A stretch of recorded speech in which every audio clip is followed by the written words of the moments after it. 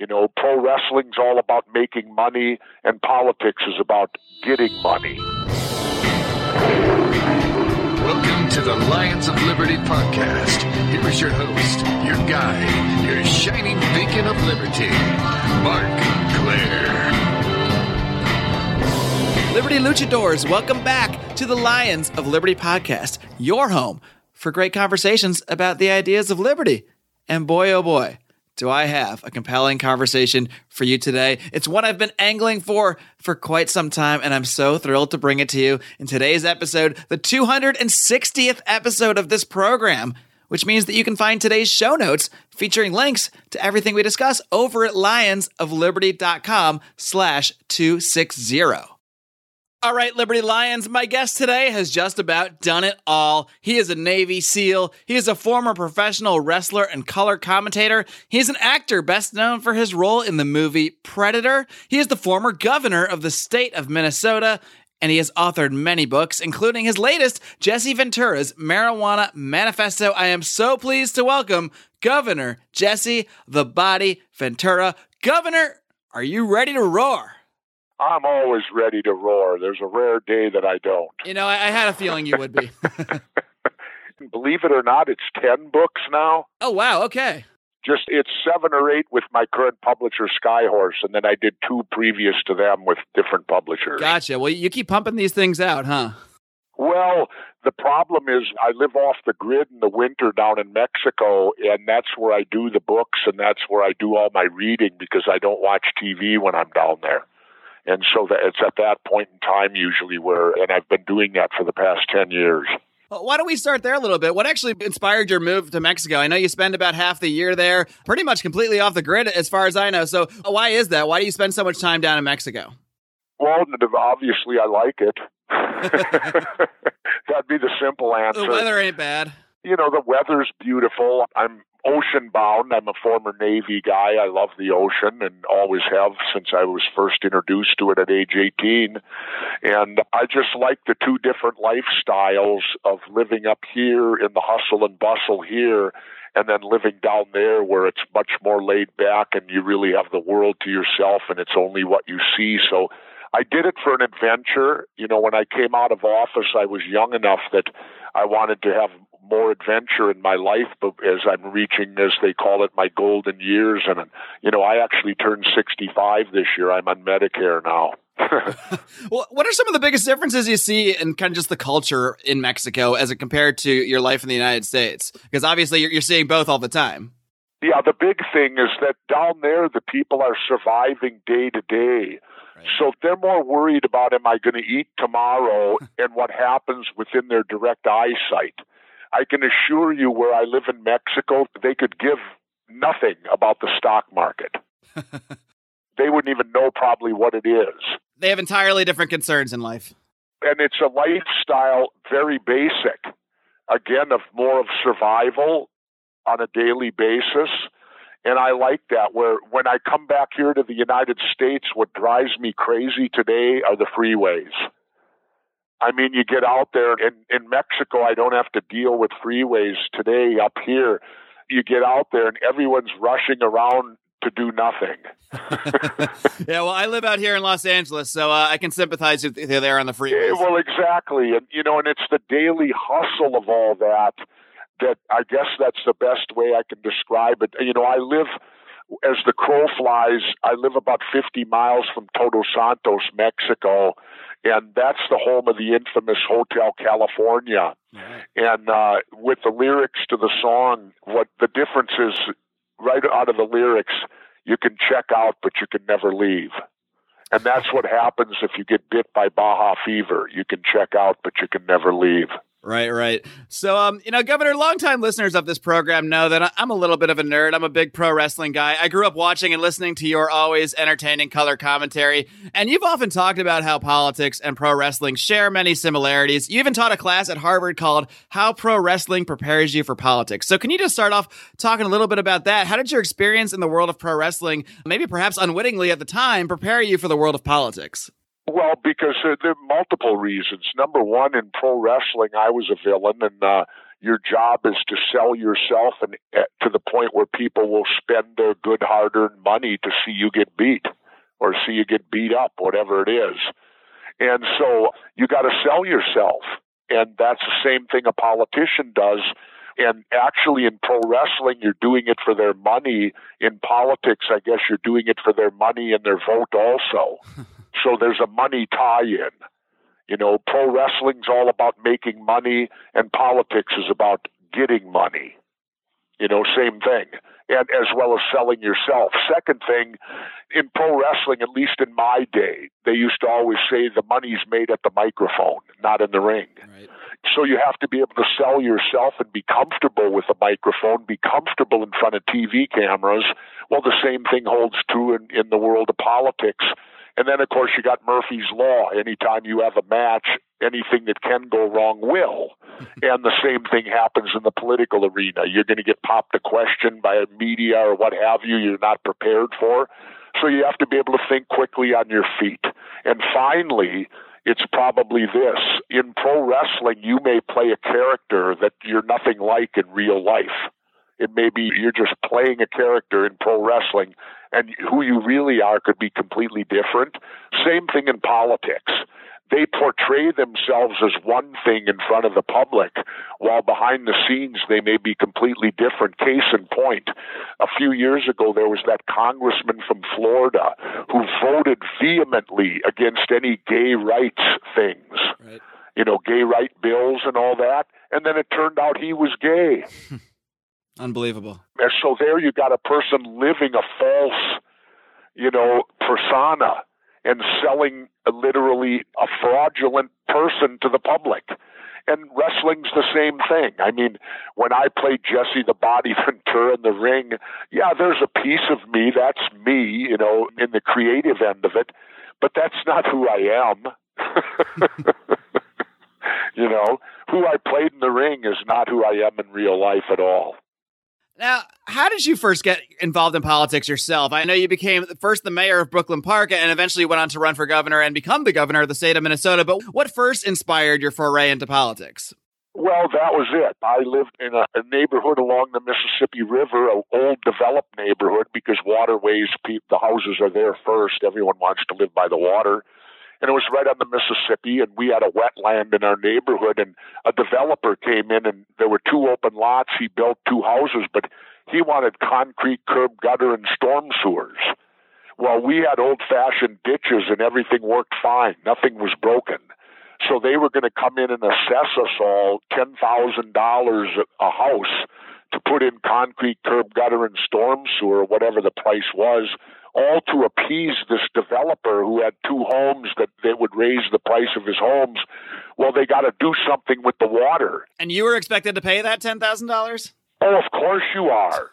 They added onto your taxes to pay for the curb, gutter, and storm sewer to all come in. Of course, who do you think's going to have to pay for it all? You know, they're not. You do. And then they got to do something with the water rather than let it go through a natural filter of the ditches. They can't, by law, put it in the Mississippi River. So they were going to pump it directly into this wetland, which would destroy the wetland. And this was a real wetland. It had frogs in it. It had wildlife in it. It would have destroyed it. Well, 450 of us in the neighborhood signed a petition and took it to City Hall and stated this was unacceptable. Well, we got voted down 7-0. And that's where my eyes opened up. You know, I could understand 4-3 or 5-2, right. But we were voted down slam dunk, 7-0, 450 citizens petitioning their city hall.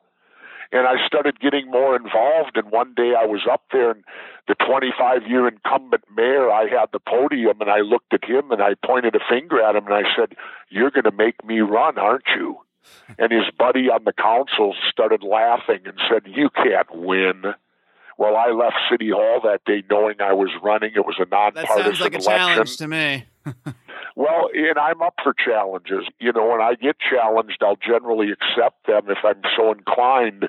And so I ran. I won all 21 precincts, and I won 67% to 33% against a 25-year incumbent. And then, of course, it was during that time, before it was nonpartisan, the leadership of the Democratic and Republican parties sent letters throughout everyone in Brooklyn Park calling me the most dangerous man in the city and to vote for the 25-year incumbent, which was fine. But when the election was over and I won at a 2-to-1 ratio, which is a big landslide in politics, as big as you can get, then the two parties came courting me to join them. And that's what showed me these two political parties have no credibility. They don't stand for nothing. They want to own everybody. They saw your success and wanted to just kind of co-opt you then, huh? Oh, yeah, they wanted to co-opt me then. Oh, yeah, be a Democrat, be a Republican. I said, no. I said, I won without you. In fact, you opposed me. I'll continue to be an independent. And I've always been independent. When I ran for governor of Minnesota, I was with what they called the Independence Party, which is kind of a ragtag third party here in Minnesota, and I won. So I've always been independent, and I've always been anti the two-party dictatorship that runs our country. So what do you attribute that success to? Why were you able to accomplish what so many have failed to do and break through that two-party system, that two-party firewall? How did you become the governor of a state? Well, I can only attribute it to something called charisma. It certainly doesn't hurt. You're either born with it or you're not. And in my case, for some reason, the press flocks to me. I have that charisma. And that's why if I would have gotten the presidentials this year, there's no doubt in my mind that I could have gotten into the debates because I would have put so much pressure publicly on the two parties. But then again, maybe not, because maybe since the mainstream media is all part of this broken system, they may have shut me out too and not talked to me. But I'll tell you what I would have done had that happened. I would have gone to the debates and got arrested trying to get in. That would have got some headlines for sure. Oh, yeah, because they would force you to do that. They would force you to go break a law or something in which to bring attention to the corrupt. And when Trump says the elections are rigged, he's correct, but he's incorrect on how. They're rigged against anybody but Democrats and Republicans. Right. No third entity stands a chance, except in a case like myself. Sure, I mean, you've compared them to rival gangs before, the Bloods and the Crips. They may feud with each other, but at the end of the day, they're going to control that territory. Oh, yeah, absolutely. And it's a bit wrestling how they feud with each other, too. You know, we feud with each other in wrestling in front of you. But behind the scenes, we don't necessarily feud with each other, do we? Right. And the same thing holds true. There's another thing that's equal to wrestling. Behind the scenes, these people take each other out to dinner and they plot and plan, you know, what they're going to do. And that's the two-party system that we're engaged in today. It's so corrupt. And the fact that the Supreme Court allowed corporations to participate, that's why when I call us the fascist states of America now, people get upset at me for that. But the basic definition of fascism is when corporations take over the government. And here we are. They have. They're not are. They have. Like switching to my book right now, the biggest opposition to marijuana is Big Pharma. And Big Pharma controls about 70 to 80% of your mainstream media through their advertising money.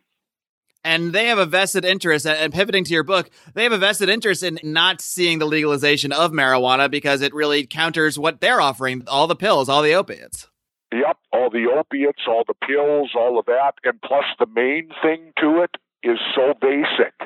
Here's the real sticker why the feds won't legalize and why everyone opposes marijuana being legal. You could grow it. It would be free if poor people could get it. It would be like growing tomatoes in your backyard. My mom did it for years when I was a child growing up in South Minneapolis. We had a tiny little backyard. My mom would chew up about a third of it and grow her tomatoes all summer. Well, you can do the same thing with marijuana. So the government wouldn't get paid off, would they? And Big Pharma wouldn't control the pricing, would they? Now, Governor, you've been an advocate of marijuana legalization for a very long time, I believe, even back to when you were governor of Minnesota. So I'm curious what inspired you to write this book right now at this time. Why is this the moment to really push this issue all the way to the forefront? Well, because it's the moment for it, because it's on the ballot now. 23 states have now done some form of legalization through medical or recreational, and it's being voted on this fall. So it's timely, and this can be the issue that allows Americans to take our country back. Because over 60% of Americans want marijuana fully legalized now, and yet it's our federal government who's making money on keeping it illegal. They're telling us no, no, no. Well, we can tell them, no, you work for us. We don't work for you. We're the boss, not you. And marijuana could be that very issue that could propel that thought process. And the other reason is personal. The personal reason is I lost my quality of life, and marijuana gave it back to me. I was dealing with the epileptic seizure disorder, and the person that was seizing, I was having to deal with it. It was 2 to 3 times a week 4 years ago. The person went on 4 different pharmaceutical medicines over 2 years. None of them worked. They all had horrible side effects. In desperation, took the person to Colorado, got medical marijuana. The seizures immediately stopped, and the person's been seizure-free now for over 2 years and can now get the medicine in Minnesota. But the problem is this. What costs $30 a month in Colorado costs $600 a month in Minnesota. Really? Why is that? Because of restrictions. If it's open in a free market, it drives the price down. When it's so restricted that so little people have access to it, in order to produce it costs a lot of money. So they have to get their money back. So they have to charge you these exorbitant fees. And of course, your health insurance doesn't cover what works. Of course not. They'll cover the 4 pharmaceutical medicines that don't work, but they won't cover marijuana, which does work. Going back to Mexico for a minute, Mexico has experienced extreme amounts of violence. I mean, unbelievable levels of violence related to the war on drugs. So can you kind of touch on how legalizing marijuana in the United States would help curtail the violence related to the war on drugs in Mexico? Well, it's already curtailing it in that the cartels are dropping marijuana now. They only provide roughly 30% now of the marijuana in the United States because the states that have legalized, the quality is much better. Now, do you want to drink Budweiser or do you want to drink a fine crafted beer? Well, marijuana is the same way. It has different strains. It has better marijuana, worse marijuana. And the stuff being grown in Colorado and Washington and all the legalization states is top quality. And so you don't need to get it from Mexico anymore. You don't need, the Mexican marijuana. So the cartels are now switching to heroin and meth. And another thing that they've learned, all the states that have legalized marijuana, it's just the opposite of what they've told us. Heroin use drops. It doesn't get bigger, it drops. So legalizing marijuana is helping to curb heroin and opiates. And let me bring this close to the vest as a Minnesotan. We lost our Prince here in Minnesota. Had Prince been smoking pot, he'd still be alive. But Prince died from pharmaceutical opiates. That's what killed him. The drug companies, through the opiates that he got and took, killed him. Marijuana, you can't overdose. You cannot die from taking too much marijuana. If you do, you'll go down in history. You will be the first person that's ever died of a marijuana overdose. You can die from binge drinking of alcohol. Tobacco, when used properly, the end result is death. And yet marijuana is illegal, and these 2 other products are perfectly fine. Think of it in the world of jobs. How many people work in the tobacco industry? How many people work in the alcohol industry? And you could have the same employment in the marijuana industry if we legalize.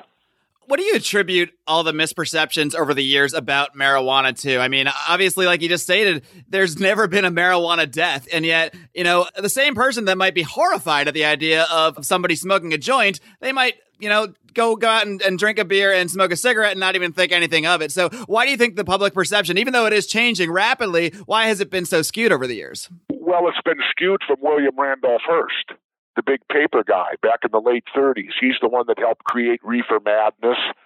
They're the ones that made it illegal. Here's the thing that's really troubling. George Washington and Thomas Jefferson, our first and third presidents, If they were alive today, they'd be raided by the DEA. They'd be doing 10 to 12 years in a federal prison as major drug dealers. Anyone else see something wrong with that picture besides me? What I learned in researching and writing this book was that marijuana was the economic backbone of this country for the first 160 years of its existence. And they don't tell us that.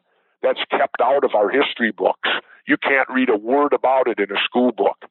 Yet our Constitution, Bill of Rights, and Betsy Ross's original flag are all made out of marijuana.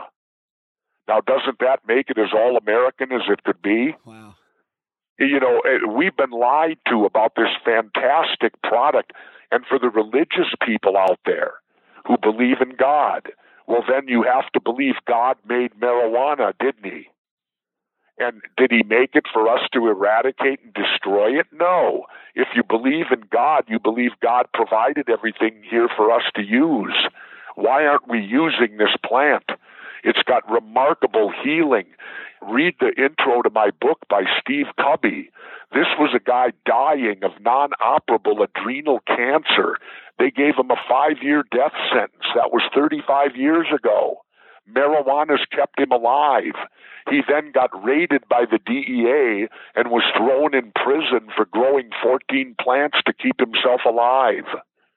He lost 22 pounds in prison. The cancer came back, and finally cooler heads prevailed, and he was let out, and he moved to Canada where he can get all the medical marijuana he needs. Mr. Cubby's story at the beginning of your book really was compelling. I mean, even on its own, he makes the case by himself for medical marijuana before you even get into the book.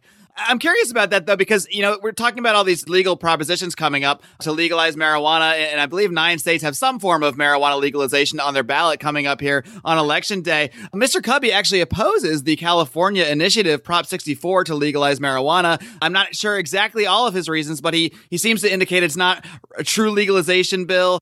Right. Well, what they try to do, they try to water them down and they try to gain control, Right. Like the bill in Ohio.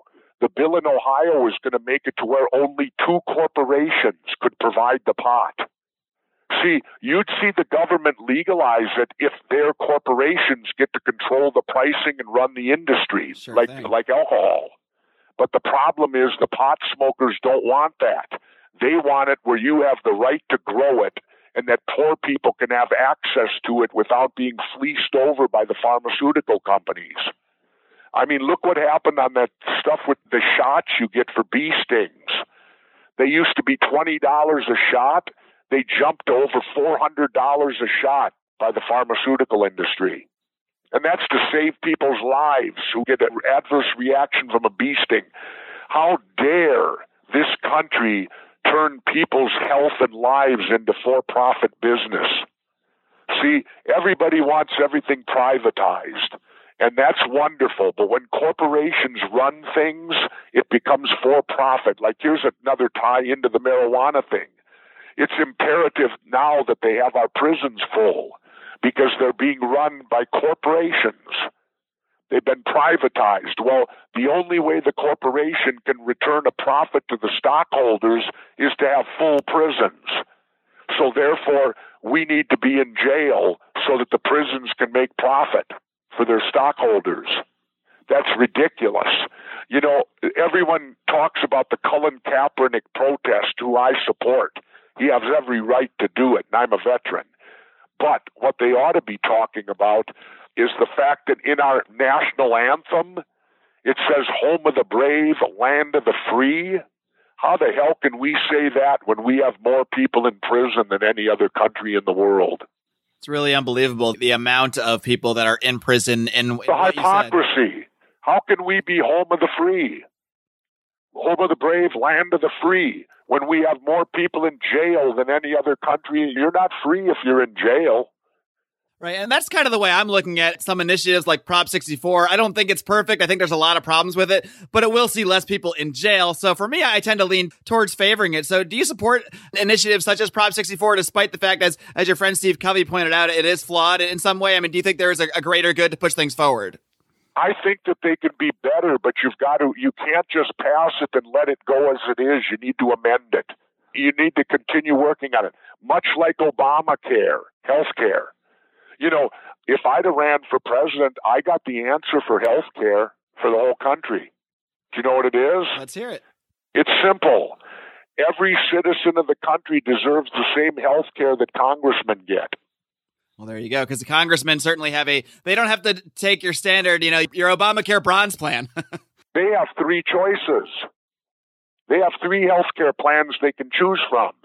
No, every citizen deserves the same health care they get. So if we don't have health care, neither should they. They should be forced to buy it in the private market too. It shouldn't be provided for them because they work for us.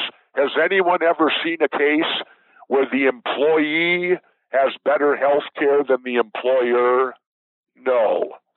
And yet with our government, the employees, congressmen, have better health care than the employers, us the taxpayers. There's your answer to health care. You either take theirs or everybody gets the same as they get.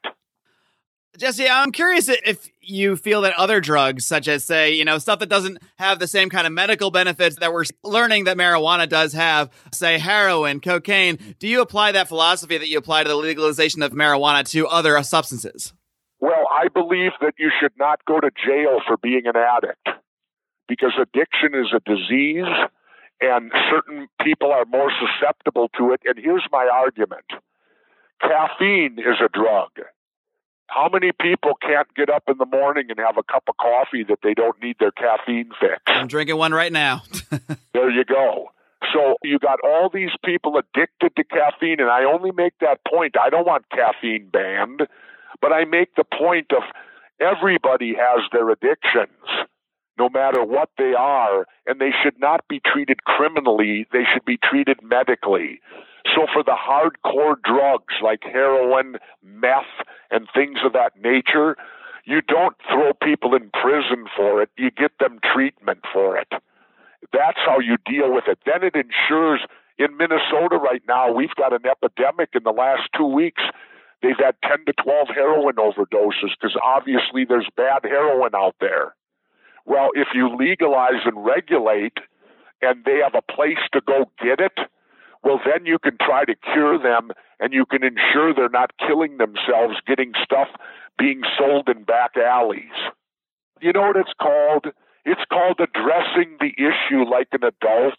Well, that's one thing we don't see in politics today. Very Yeah, often. That's what we don't see. We don't see anything of thinking like an adult and addressing a problem that you know is a problem, and you do it in an adult type of manner. Now, let me say this. I've had people say to me, well, if you legalize marijuana, what do I do then when I catch my 13-year-old with pot? You know what I say to them? It's simple. You parent. That's what you do. You do the same thing if you caught that 13-year-old with alcohol or if you caught that 13-year-old with tobacco. The same thing. It should only be legalized for adults. Children need to grow up before they're old enough to make a choice whether to use those type of products. But you notice they should all be treated equally. So that's how you treat your child. If you catch them with pot, you treat them the same way as if you caught them with tobacco or alcohol. Now, Governor, you've come out in support of your friend Gary Johnson for president, I think largely because of his support for the legalization of marijuana and his... No, it's also to get us out of the wars in the Middle East, but I've actually switched now. I think I'm going to switch to Dr. Stein because she believes in climate change and Gary don't, and I believe in climate change, and I believe that it's a huge problem we have because it's very simple. A scientific fact.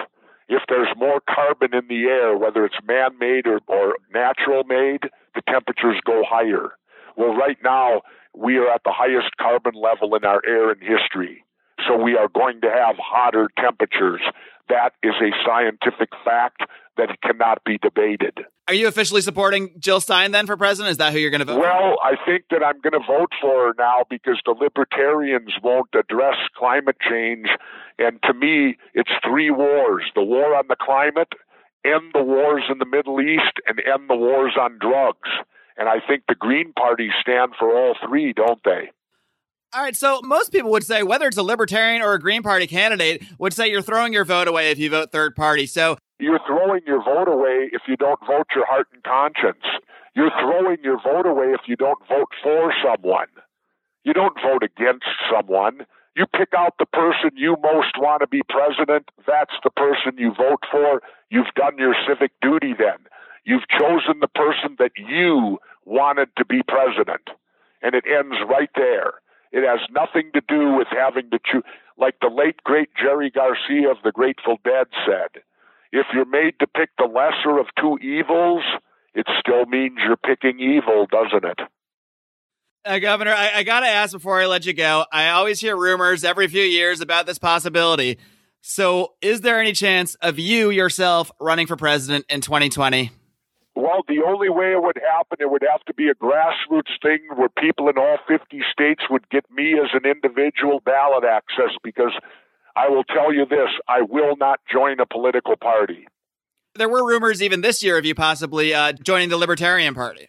I was invited twice to their convention, but I disagree with some of the things they stand for, and I don't want to be labeled as being part of a party. So if people would want me to run for president, it would be incumbent upon groups of people in each state to get me ballot access. And if they did that and got me all 50 states and I could run as Jesse Ventura, a complete individual like George Washington, and run for president and give the people the opportunity to elect the second president who doesn't belong to any political party, because the first one was George Washington.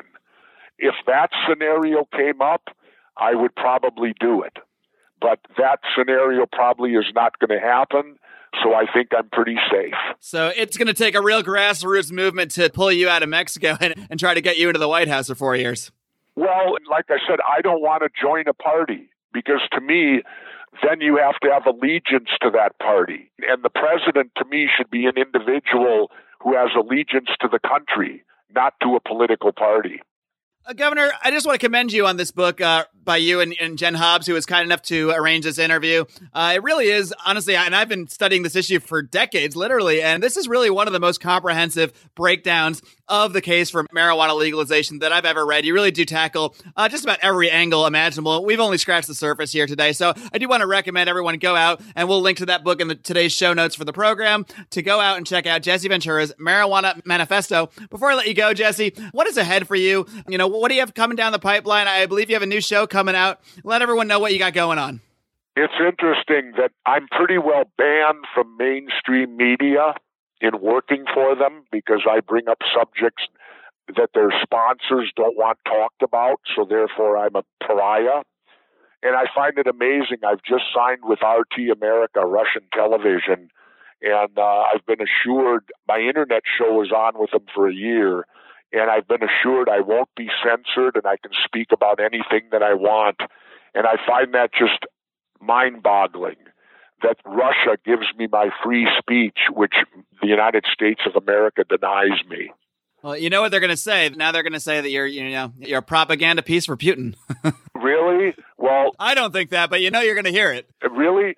What could be more all-American than Jesse Ventura and Larry King? And we're both on RT. And the point being is, yes, it's owned by the Russian government, but PBS is owned by our government, isn't it? There you go. There you go. Plus, here's the big point. There's no advertising. Our mainstream media is owned by pharma. Robert Kennedy Jr. is a friend of mine, Robert Kennedy's son. He wanted to go on the media to talk about vaccines and what they put in them. They wouldn't even allow a Kennedy on TV to talk about it. And he was told that pharma pays up to 80% of mainstream media's bills. They actually told him that was the reason. They admitted it. They admitted it off camera. Wow. They told him that pharma, they get roughly 70 to 80% of their revenue. Look at TV today. How many drug ads are on? You're inundated with them. They're all day and all night. Take this. Tell your doctor you want this. And I got news for you. If you're telling the doctor what you want, the doctor's not a doctor. He's a dealer. Shouldn't the doctor be telling you? He went to medical school. You didn't. Right. And why do they advertise anyway? The doctor will give you what you need, supposedly. Why do they need to do ads on TV?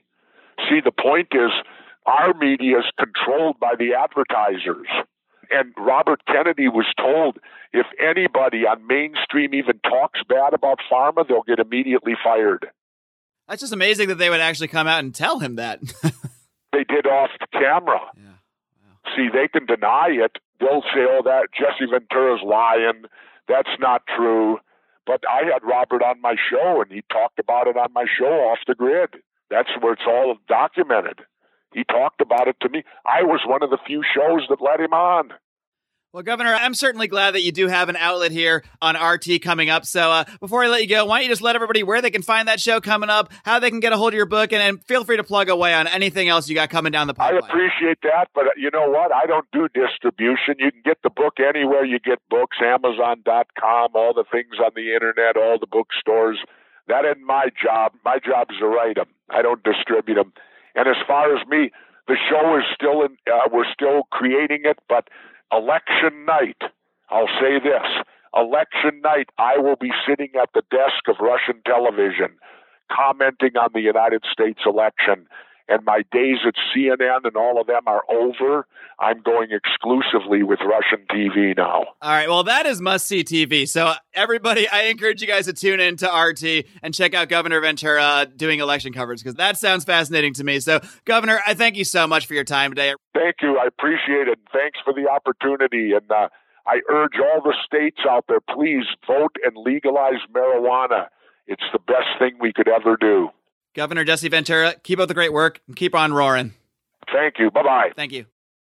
All right, folks, I hope you enjoyed my conversation with Governor Jesse the Body Ventura today.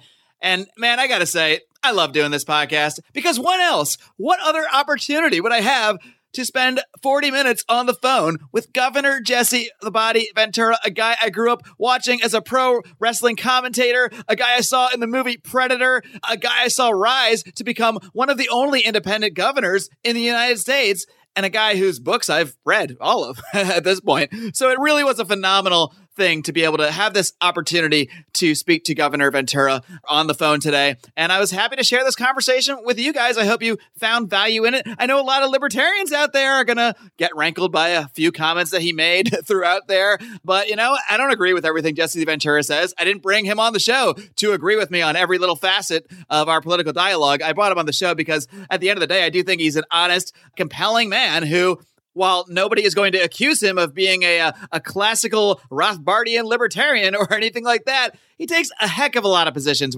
to line up with the ideas of liberty, the philosophy of liberty, and of course, his push for the legalization of marijuana is certainly one of those, and for the ending of this war on drugs. For me, that is the issue that I am the most passionate about. It's one of the issues that really got me into the liberty movement, and it's why I do this. You know, I see every day that we are locking people up in cages, as Governor Ventura pointed out. The land of the brave, the home of the free, puts more people behind bars than any other country on the planet, and that's a very disturbing thing. Now, if we just happen to be a very violent country, I guess I would be upset, but I could see why you'd have to put those people in jail. But the fact is, most of those people behind bars are there for completely nonviolent, completely victimless, here come the air quotes, crimes. So we do have to make progress on this. We are making progress on this. I have reservations about Prop 64, which I'm going to vote on tomorrow here in California. But at the end of the day, I think unless something is so terribly crony capitalistic as it was in the case of the Ohio ballot, which we discussed, which essentially did hand over all marijuana production to two companies, for the most part, I think legalization efforts do need to be supported by libertarians, by people that care about the ideas of liberty, by people that are rational human beings. I don't care if you call yourself a libertarian. I mean, if you're a reasonable human being, how can you justify keeping pot illegal, even if you agree with the concept of the war on drugs, as horrible as I think that is? How can you justify having marijuana illegal while cigarettes are fine? Cigarettes are a gateway drug. You know, this is something that Governor Ventura discusses in the book. Cigarettes are actually shown to cause addictive behavior and train your body to become addicted to other substances. Meanwhile, marijuana has actually helped people overcome addictions to other substances. So it really is an absurd thing on every level that this plant, this naturally occurring plant, should be considered criminal in any way, shape, or form. And thankfully, I do believe in my lifetime, we're going to see the federal government give up on this thing. And that's why I support the legalization efforts in California and other states, even when they're flawed, because if enough states do this, enough states thumb their nose at the federal government, they're just going to give up. The feds are going to give up on marijuana. And guess what? Most of the money that goes into the war on drugs is focused on marijuana, even today in 2016. So if you end the war on marijuana, you are effectively at least beginning the end of the war on drugs. Now, there are many facets to the war on drugs. There's the FDA. It's got to go. There's the DEA. It's got to go. There's a lot of things that need to change. But legalizing marijuana is a very important first step. It can perhaps finally be a gateway drug. It can be the gateway drug into treating people like humans, into not throwing them in cages for merely possessing a plant or putting a substance into your body that someone else doesn't approve of. That's wrong. That's wrong no matter what political ideology you hold, as far as I'm concerned. Obviously, there are many people that disagree. That's why it's still illegal. But that's why we got to fight the front on the war of ideas. That's why I do this program. And that's why I invite you to join us and join this conversation. One way you can do so is by joining our private Facebook group, the Lions of Liberty Forum. All you got to do is type Lions of Liberty Forum in your little search bar in Facebook. It should pop right up. Just request to join. And as long as you look like a real human and not some kind of spam bot or a Nigerian prince, we're going to get you right in there. And not that I have anything against Nigerian princes. If you're an actual Nigerian prince and not a fake Nigerian prince, hey, maybe I'll let you in too. I don't think Nigeria has a prince, but you get what I'm saying. Now, regular listeners of this program will know I usually do have an advertisement somewhere in the middle of the interview. I decided to forego the ads today altogether because this is a very important interview to me. It's a special interview to me, and I really want to just leave it out there completely ad-free so you can listen straight through, not have to be interrupted by me hawking wonderful products to you, like our friends at Health Excellence Select. See, I'm still going to get it in. You can learn more about Health Excellence Select, our great sponsors, over at lionsofliberty.com/health. And of course, you can support us by shopping through our Amazon link at lionsofliberty.com/Amazon. That helps us keep the lights on, pay the bills, get these shows edited and produced in a way that is conducive to your earbuds. Now, as we all know, tomorrow is Election Day. I'm sure you guys are all going to want to hear some commentary from us about the results of that election. And of course, you will hear that commentary, but it will not be on Wednesday's show. That is simply too short of a turnaround for us because a lot of times these election results don't get in until midnight, 1 a.m. Well, guess what? That's when a new show drops. So we're not going to get you that commentary on Wednesday. Instead, I'm going to air an interview with a man named Stephen Hayes. He is the president of Americans for Fair Taxation, and he is a proponent of the so-called fair tax. This is a subject that a lot of listeners have been asking me to tackle, so I contacted Stephen, and we did a whole show about this fair tax. So for all you guys that have been pounding on me and knocking on the door and saying, get me this episode about the fair tax, it's coming for you on Wednesday. So hey, the election will be over. Maybe it's time to think about some new ideas. And of course, folks, if you're a fan of this program, I first and foremostly ask you to do one thing, and that is to share this program. Share this program with your friends. Share it with your family. Share it with your Facebook feed. Share it from our Facebook page at facebook.com/Lions of Liberty. Retweet us over on Twitter at Lions of Liberty. Any way you can share this program really does help it grow, help us get to more people, and help us expand the program, which is what we want to do. We're not laying down after the election's over, folks. It's only just beginning, and believe me, we have every intention of continuing to advance the ideas of liberty in 2017 and well beyond. And until next time, folks, continue to do one thing for me, and that is live long and live free.